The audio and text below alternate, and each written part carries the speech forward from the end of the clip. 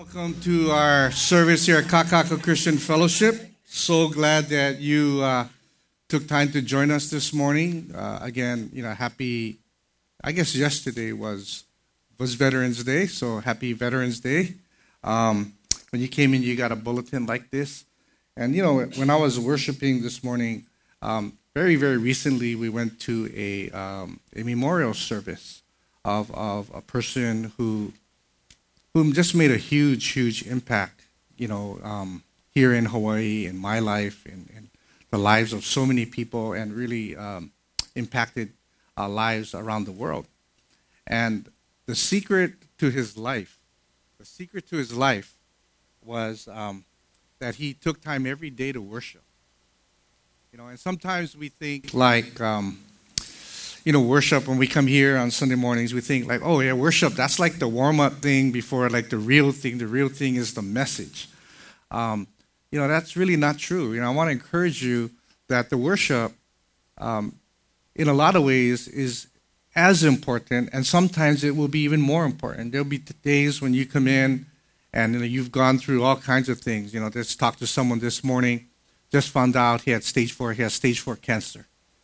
Today, the worship, as he connects with God, that is as important, probably going to be more important to him than whatever I can say, because that's a time when he's going to connect with God, just in a real personal way. So I just want to encourage you, I can tell you guys, please be on time and all that, but I guess the real takeaway for all of you is that that's such an important time, that God's going to use that time. We don't know how God's going to use that time as you come here and you just connect with God. I mean, it's just more than music. Really, it is. Because worship is more than music.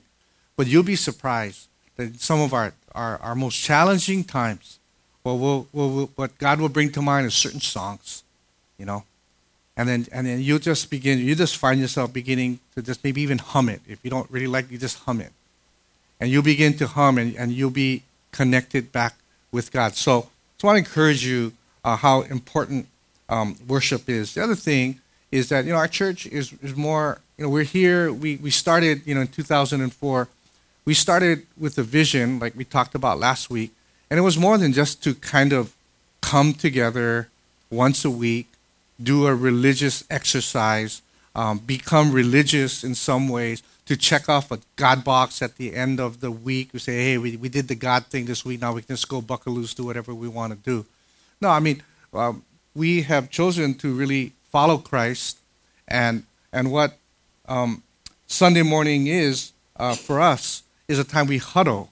But the really important time, just as important, is what we do Monday through Saturday. And so we want to go out and we want to engage into the world around us, that we want to see our world transformed with God's love and his power. And so this is important, but this is just this is 1/7 of what it means to be the church. And so we will always look for opportunities as the Holy Spirit leads us to go out and do some things. And one of the things we've been doing for a long time is going to the Next Step Homeless Shelter to do a meal service. And it's an opportunity for us to remember that, hey, there are a lot of people who are really less fortunate than we are. And in some ways that we need to reach out. And so on September, this is November now, but I think I'm back from sabbatical. Anyway, November 25th is Saturday, November 25th, from 6 to 8, we're going to be going back, and we're going to do a meal service for the residents there at the Next Step Homeless Shelter. There is a sign-up out there, and if you want to join in, right, because that's what we are called to do. And if you've never, ever gone before, maybe this month is the month you say, well, I'm just going to try it. I'm going to check it out. Oh, no, but I got little kids. It don't matter. Just take the little kids with you. It's an opportunity for you as a family to understand what it really means to follow Christ. More than here is going out there. And so there's a sign up. It's 6 to 8. It's really not that hard at all. Just go there, and I guarantee you that you will be so blessed if you go. So that's coming up. And there's some other stuff that you can follow along in there, in the bulletin. But, I wanted to say thank you. It was such a really fun way to come back after sabbatical last week. And I just want to say to all of you that, the office, there, like that was what was going on while I was gone. But I want you to know that the office is now back in order and how things should be. I mean, we're back, and that's how it is now. So I just want you guys, so some of you all were thinking, man, it's a mess. No, everything's back in order now, and things are how they should be. My office is all cleaned up and all that. So, yeah. But last week, I shared about how God has a significant future for us. I mean, He really, really does. There is no future that is more important that we can walk in to than God's future for us. God's future goes beyond our lives. God's future goes beyond our life and our lifetime, but it reaps this eternal results. And what we talked about was, in light of where God is calling us, and we'll be talking about that as the weeks go by, but in light of what He's calling us to, what we need to do if we're going to walk in God's future is we got to go for broke. We got to go for broke. And as many of you know, that was the rallying cry of the 442, in World War II, and it was like that gambling term where they're just going to put everything on the line. It's like all in, like a gambling, how people say all in. That's what it meant, that we're going to give everything we got. We're just going to go for broke. And that's what God's calling us to. He's calling us to be more than just a gathering. He's calling us to go beyond just being a fan club of Jesus. We talked about that God hasn't called us to be His fans. And so often it's easy to be a fan of Jesus. Yeah, we know who Jesus is. He's great. I admire, if I could, I would get Jesus' autograph. He's just such a great guy. And then we go and we come to church, and it's like, yeah, Jesus, go. Oh, look what, yay, Jesus. But we don't ever do anything. Our lives never change. And Jesus never said, I want you to be my fans. I want you to admire me and love me. He's saying, no, I want you to be my followers. That's what the church is supposed to be. That is what we're going to be. That we will never, ever be a fan club. That if we ever become a fan club where we just come here and say, hey, that was a good service today. Hey, Jesus did good today. And we leave, and that's all there is to it. There's no change in our lives. There's no change in the community. We might as well just pack it up. Because God's calling us to be His followers, and that we got to go for broke. And will we do everything? Man, would we do everything we can? Will we just go for broke and just go out there and make a difference? We are committed as a church to just inspire and prepare and to train up people to be followers of Christ, that they would walk in God's amazing future for them and for all of us. That's why we exist. That's why we exist. That my heart is, we got to train all of us. And when we follow Him, God will take care of our needs. He really will. Just found out. You have a young couple, and they have one girl and another one on the way, right? They're both teachers. They're not necessarily millionaires. And yet, they've chose that we're going to follow Jesus. And they felt like, well, God's calling us that raising our kids is really important. And so the wife says, I'm going to stay home. Now, you're going to live here in Hawaii on one teacher's salary. You will, and you can, if you say, you know what, Jesus? We're going to seek first your kingdom, your rights. We're going to do whatever you call us to do. And we're just going to trust and pray you're going to take care of the rest. You're going to take care of our needs. So, that's what they decided to do. They have a baby on the way, right? There's another baby on the way. You know how it is. You have two youngins. You have no more space in your car, right? Your trunks take. I mean, you got one baby. It's like everything's just filled. There's no space. You're gonna have to need 2 car seats, the whole thing. And you're thinking, man. And God knows all that. God knows all that. And so what God does, He says, you know what? You seek first my kingdom. I'll take care of that stuff. You just keep focusing on me. You just keep going for broke for me. I'll take care of your needs. In fact, you got a baby on the way. This is what I'll do for you. I will provide for you a new car. Okay? You don't got to pay for this car. It's going to be a gift to you. Not a Ford Fiesta. Not a Toyota Corolla. I think I'll just go for broke a little bit for you all, and I'll get you a Volvo SUV. And that's what Chris and Mel Rhodes just got. They received from God through a contest in Audible, because their baby's on the way, coming later this month. God provided for them a Volvo SUV. How crazy is that? Chris, that's crazy, right? I mean, and grandma's over there like, yeah, God, right? I mean, not that your grandma, you know what I'm saying, like, right? I mean, you know what I mean? And they're not, and an attitude of a follower isn't just, I'm going to do this so I get this from God. I'm going to expect to get all this good stuff from God, and if I keep rubbing that lamp, God's going to work for me. No. This wasn't even in their wildest dream. But that's what God does when we choose to go for broke.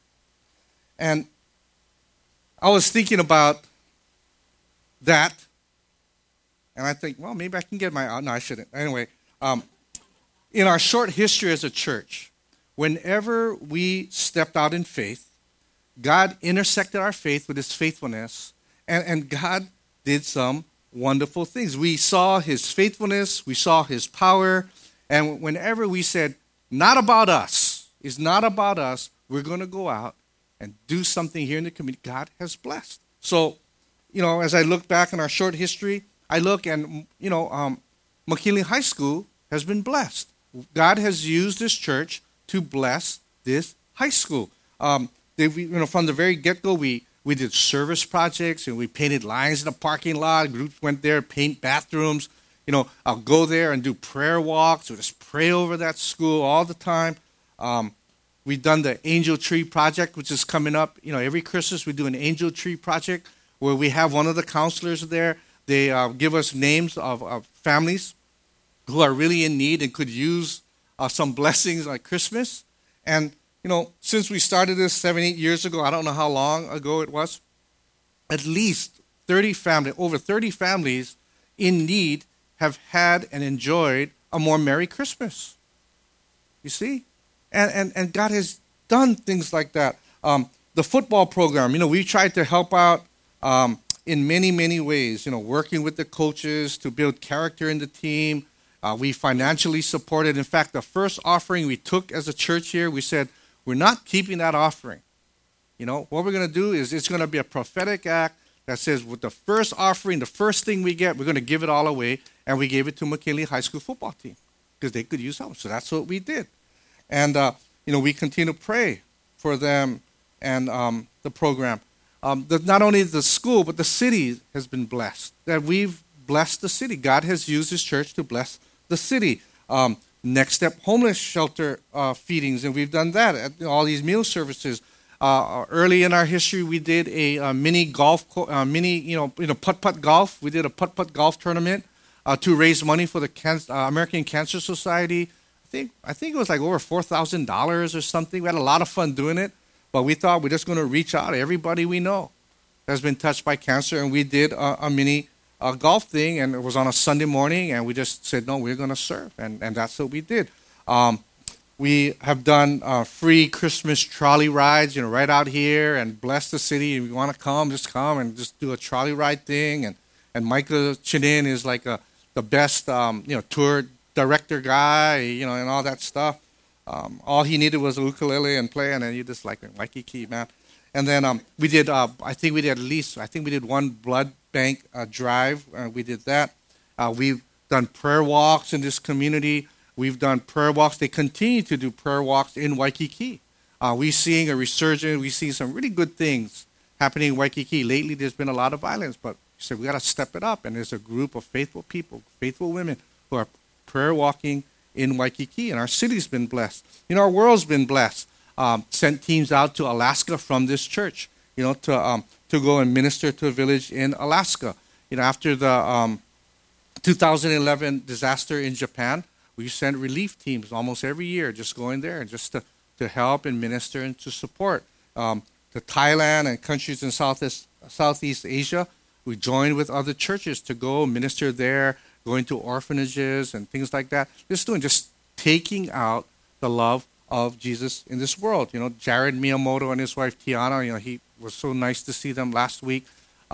They've been shot out. We support them financially, and they have a ministry on the Big Island. And that ministry is going to impact the world. They're going to reach out to people all over the world with this ministry on the Big Island. Jared Higashino, is a younger guy, and he's now a missionary with YWAM on the Big Island as well. And so, we see a lot of things. There's also individual people in our church and around our city who have been transformed with the love and the power of God. More than 200 people. I was kind of looking back, and over 200 people accepted the Lord through the ministry of this church. That's a good start. One day we'll see that happen in a year, hopefully in a month. Over 140 people have been baptized. Marriages have been saved. Literally saved. Marriages have been saved. Marriages have been strengthened.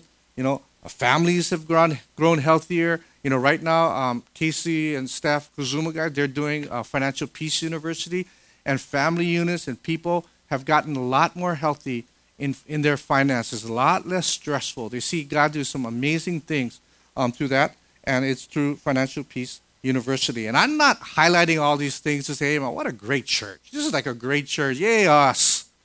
Yay, us. No.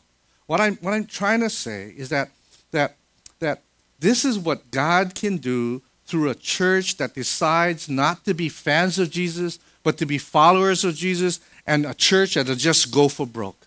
That if we would just go for broke, God can do some amazing things in us, and He can do some things through us. But we've got to change our mindset. We have to stop just being a fan of Jesus, standing on the sidelines, yay, go God, and say, no, we've got to follow Him.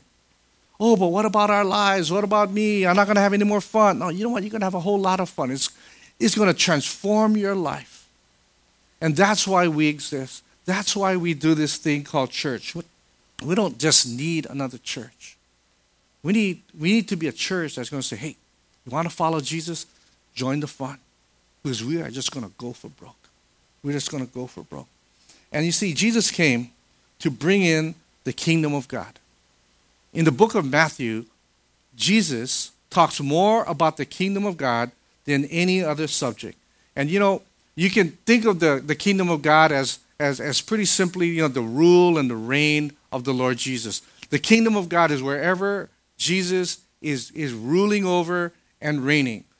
In Romans 14, verse 17, it says this, for the kingdom of God is not a matter of eating or drinking. So he's saying it's not like this place where we go and we're going to set up this kingdom right here. No, what he's saying, it goes beyond that.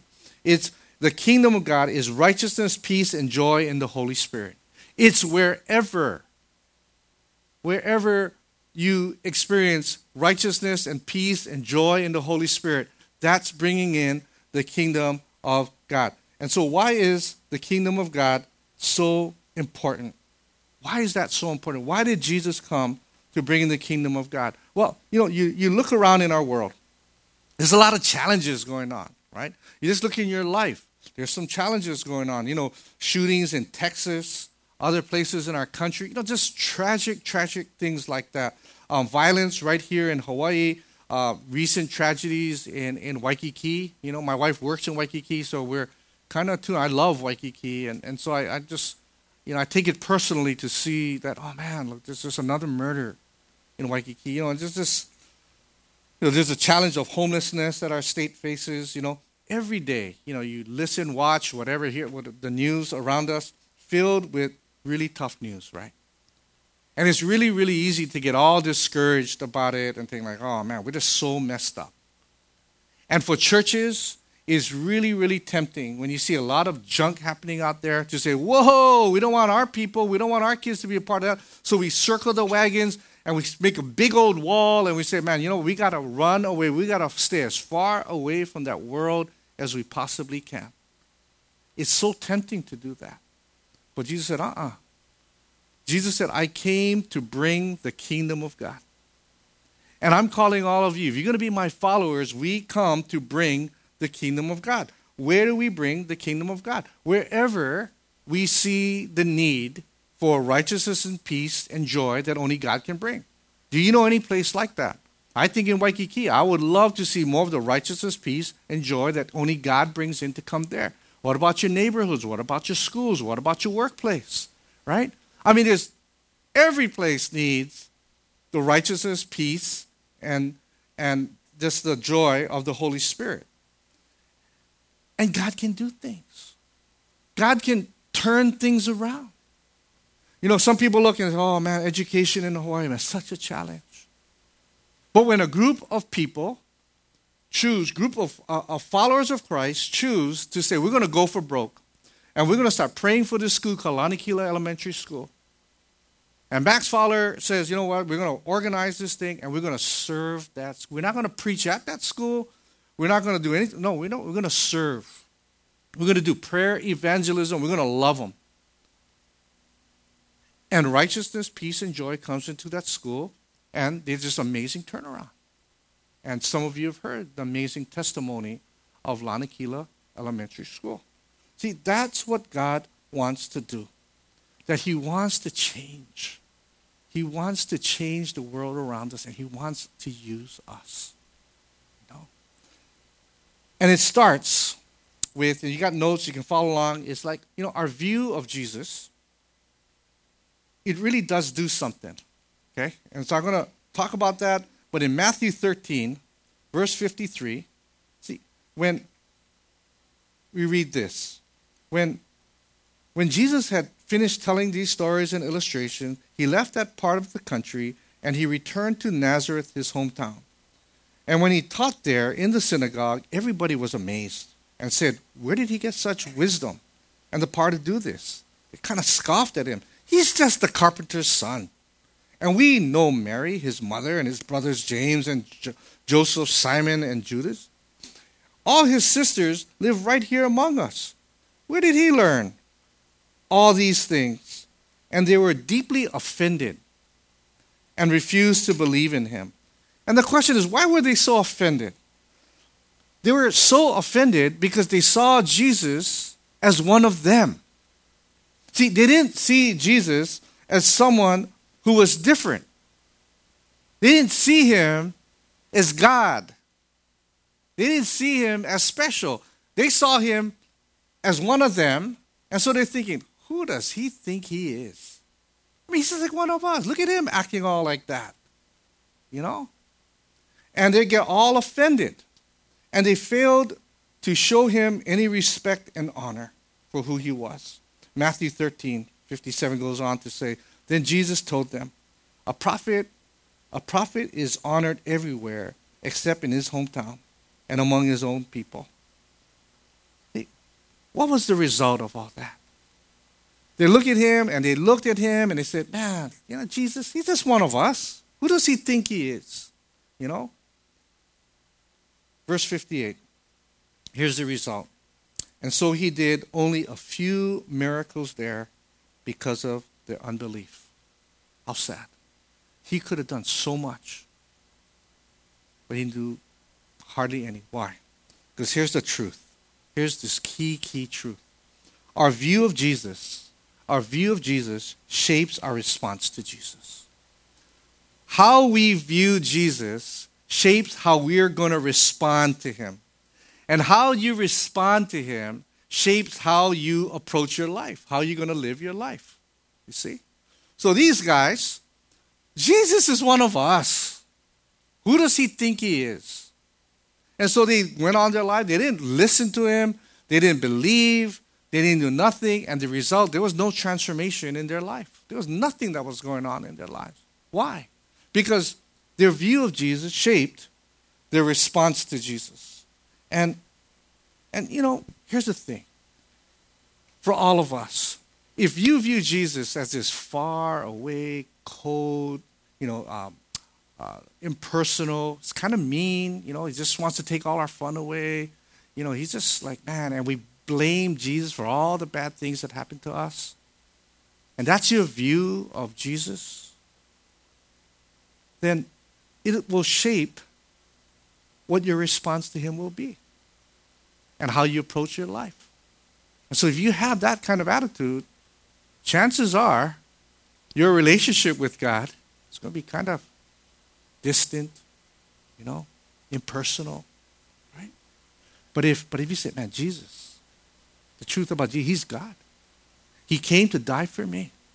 That he is so close to me that I can feel his presence. He's such a caring God. That even when I don't tell him I need a Volvo, he gives me a Volvo. What happens to your relationship with God? You experience a closeness. You experience an intimacy with God. Because your view of God will shape your response to God. And your response to God will shape the way you live. See? And the second thing is that there is a direct correlation between expressing faith and experiencing miracles. There's a direct correlation between expressing faith and experiencing miracles. See, verse 58 says, he did very few. He did very few miracles. Why? Because of their unbelief. And when you look at the dictionary, and what is a dictionary? How does a dictionary define miracles? It's an event that appears inexplicable by the laws of nature, and so is held to be supernatural in origin or an act of God. That's a dictionary. Don Cousins, many of you know, Don Cousins is a really, really good friend of mine. We talk a lot. And Don just so happens, I told him that, we're doing a series called, just Go for Broke now. We're just going to be a church that goes for broke. And so he copied me and he said, well, we don't say go for broke in Florida. They said we're going to go all in. So they're going to go all in there. But the truth is, because Don might be listening to this later, a lot of what we're talking about, just we've talked a lot and just I'll give him credit for a lot of this stuff. For instance, Don Cousins says this, a miracle, if you don't, simply a miracle is this, something you can't explain apart from God. That's what a miracle is. Something you can't explain apart from God. Or, as he likes to say, a miracle is only God. When you experience something and the only response you got is only God, that's a miracle. That's a miracle. And there's one miracle the only miracle, in fact, that all four gospel writers, Matthew, Mark, Luke, and John, the first four books in the New Testament, there's just one miracle that all of them recorded. And then in Luke 9, what we're going to find is that Jesus sends out his disciples, equip them with power and authority to tell everybody about the kingdom of God. And they go out, they see all these amazing things happen. They come back, they go, holy cow. Well, what did you guys experience? Only God. We've experienced miracles. Only God could do what we experienced. And they came back pumped up.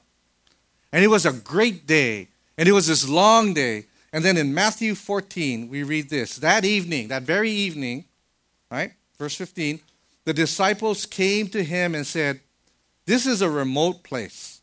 Luke tells us it was the town of Bethesda. Yeah? And what that looks like is like, you see, like right up there, the top right corner on the map there, away from other things, there was this little town. And they went there, right? And they go there, they're tired, they're exhausted, and it's already, this is a remote place, already getting late. Send the crowds away, because the crowds are following Jesus, and all these good things are happening, so that they can go to the villages and buy food for themselves. But Jesus said, that's not necessary. You feed them. And if you look, on that map, if you had looked, there's no 7-Eleven around that map. There's no food land, sack and save, whatever you have. It's a remote place. And Jesus says, it's not necessary. You feed them. So they go around and they come back. We only got 5 loaves of bread, right? And not like these big loaves, just little dinner roll type kind of loaves. And 2 fish. Not whales, just 2 little fish. And they said, that's all we got. Bring them here, he said. And then he told the people to sit down on the grass. And Jesus took the 5 loaves and the 2 fish, looked up toward heaven, and blessed them. Then breaking the loaves into pieces, he gave the bread to the disciples who distributed it to the people. And, what did that look like? There's a little picture here about, just most everybody thinks that this is kind of where they all ate. See, right there, the Sea of Galilee back there, but right around there, just imagine, 10,000 people, 5,000 men and women and children, they're all there. And they go and they feed, they're taking time. That's not easy, right? There's no buffet line. They just got to go. They're tired, had a long day.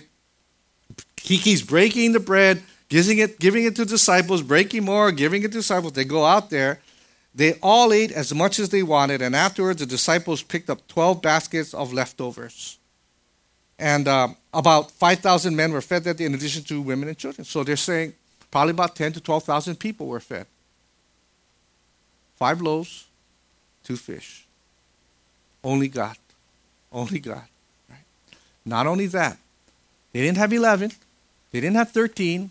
They had 12 basketfuls of leftovers at the end. Why? 12 disciples. They all got a doggy basket. Okay? They all got a doggy basket, right? Only God.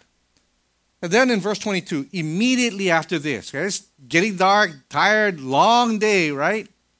They see miracle after miracle, and they see the granddaddy of them all. All these people gathered together, fed all.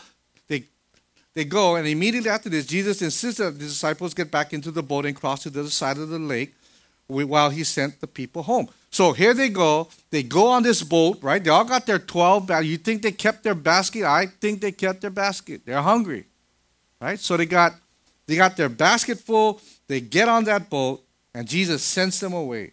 Right after the miracle, we find he sends them to this town called Gennesaret. Yeah, and then there's, like, you see it's up there. They took the boat, and they went to Gennesaret right there, right? It's about, some people say, 7-8 miles away, for a 3-hour tour.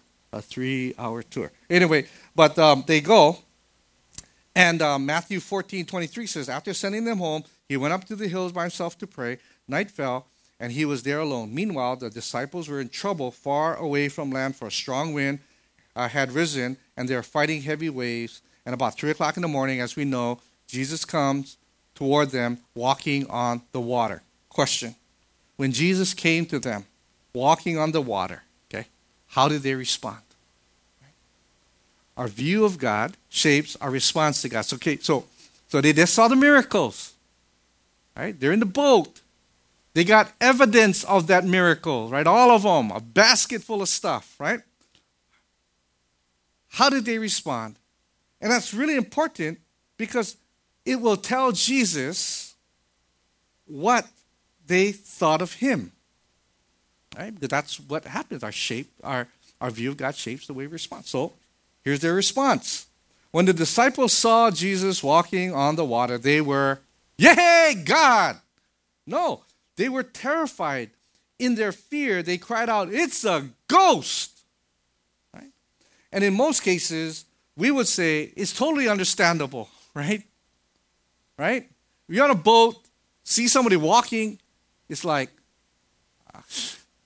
it doesn't fit our paradigm for anything. So it's kind of understandable they would say, it's a ghost. In fact, in that culture, it was a belief that during that time, in that culture, that demons dwelt in the sea and they would come out at night. Okay? So here you got that. They got that going. They saw that, and it would be totally understandable. But the thing is this, that what did they just see? They saw this full-blown, only God miracle. They're in their boat. Whoa, man, my bread is getting wet. They're carrying the evidence of that miracle. And they didn't understand, even after what they saw, that Jesus wasn't like them, right? That he was different. That he really was who God said, Jesus said he was. But instead of seeing Jesus for who he was, because if they saw Jesus for who he was, their response would have been so different. Hey, that's Jesus. Oh, thank you, Jesus. I knew you'd come. Come on, get in the boat. Come on. Stop showing off. Get in the boat. Right? It would have been so different.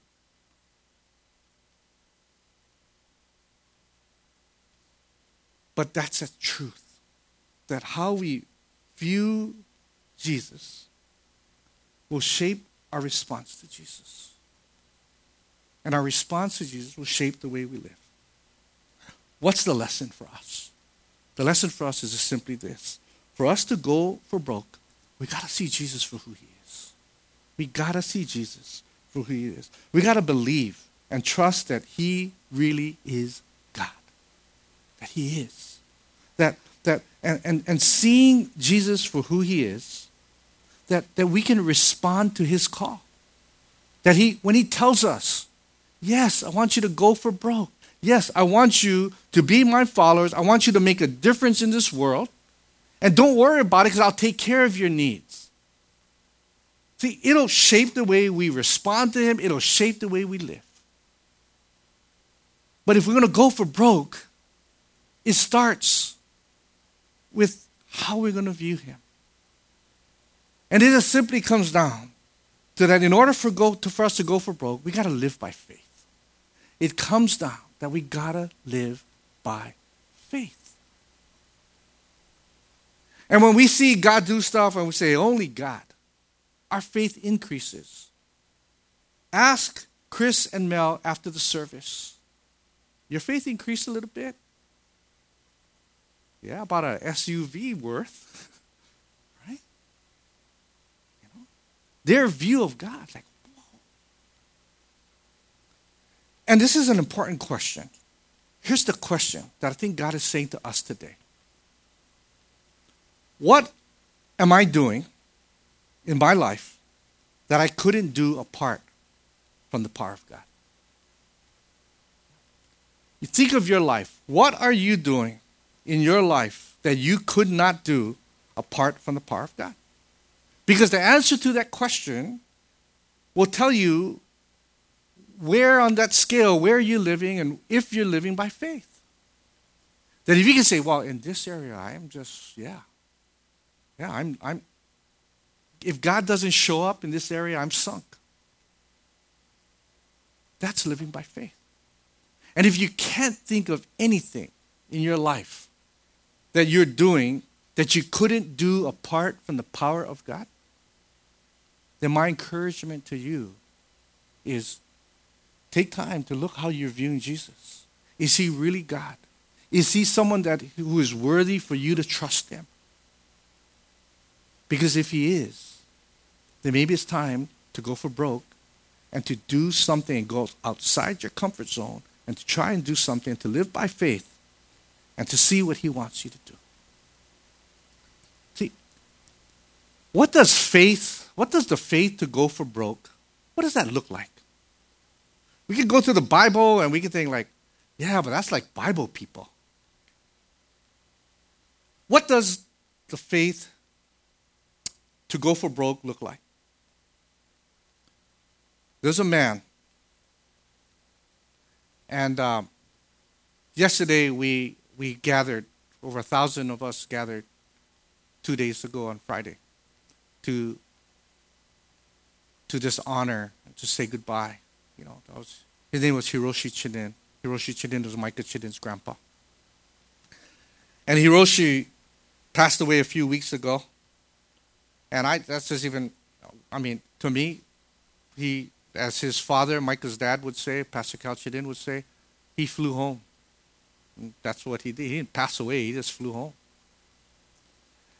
And we gathered, and I've been thinking about Hiroshi a lot because, Hiroshi really was like a father to me. I mean, I was blessed that he treated me in such a way, he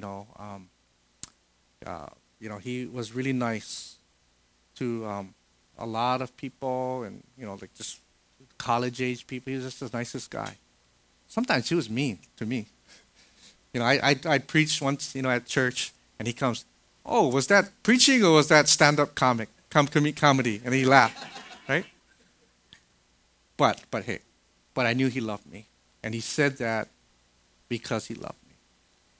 And he treated me a certain way because he loved me like a son. And how I appreciated that. I didn't need someone to go like, "Oh, great job, Mark." I need someone to say, "Was that preaching or was that stand-up comedy?" Right? I needed that. Because it's about God. It's not about me being stupid. Still isn't. But I'm so glad. But Hiroshi made choices in his life to go for broke and live by faith. As a young man, he made a decision to become a follower of Christ.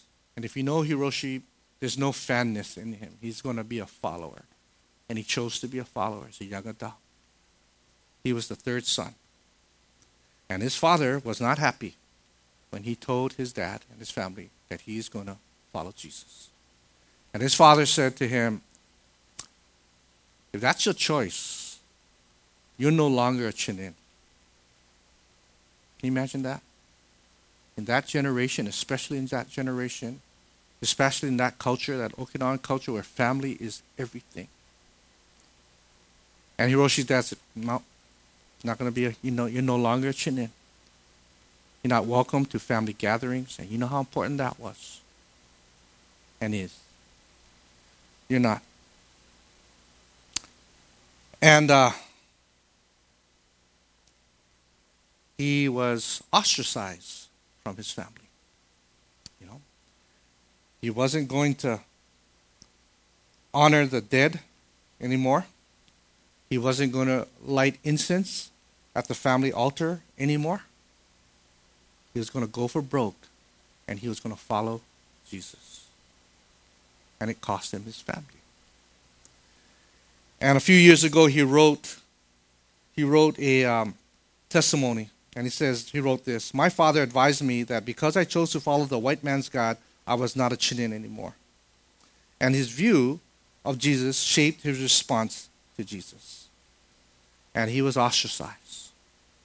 But then he writes, "A couple of years later, for my uncle's funeral service, my father asked me to speak on behalf of the family.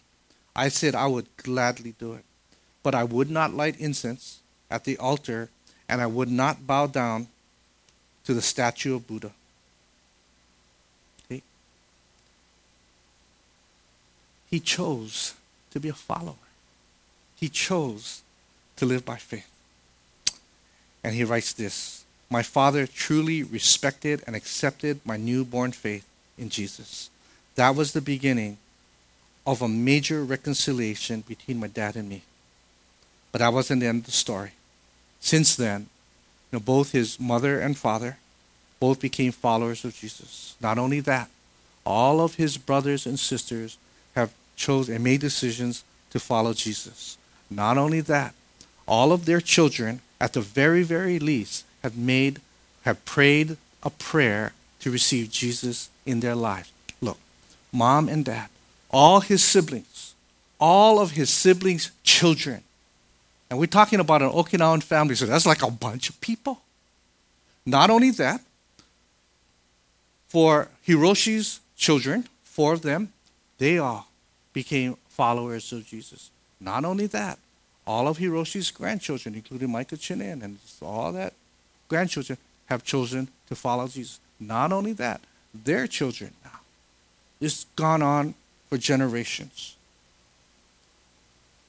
But not only that, that impact went beyond his family, because being a follower and going for broke goes beyond our family. And he went on to people like me. And he went to all the people that he ministered to, whether it be at work, at church, wherever he was. And literally, his impact of this one ordinary man who lived in Hawaii, his impact went around the world. And the life of Hiroshi Chinen should not be an exception. My mom went to the funeral and she goes, he was like a saint. And I said, yes, he was. And God has called all of us to be saints as well. Hiroshi we should never look at Hiroshi as an exception. What Hiroshi is, he's a shining example. He's a shining example of what it means to go for broke and follow Jesus. It's too easy to say, oh, Hiroshi, one of a kind. No. He's a shining example of a person who chose to go for broke, to live by faith. That his view of Jesus just shaped the way he responded to Jesus, and the way he responded to Jesus shaped the way he lived his life. And you can talk to Micah and he'll talk to you for hours about how his grandpa was a shining example of what that means. Today, I'm not sharing anything new to Micah. Micah experienced what I'm talking about today because that's what his grandfather did. That's how he lived.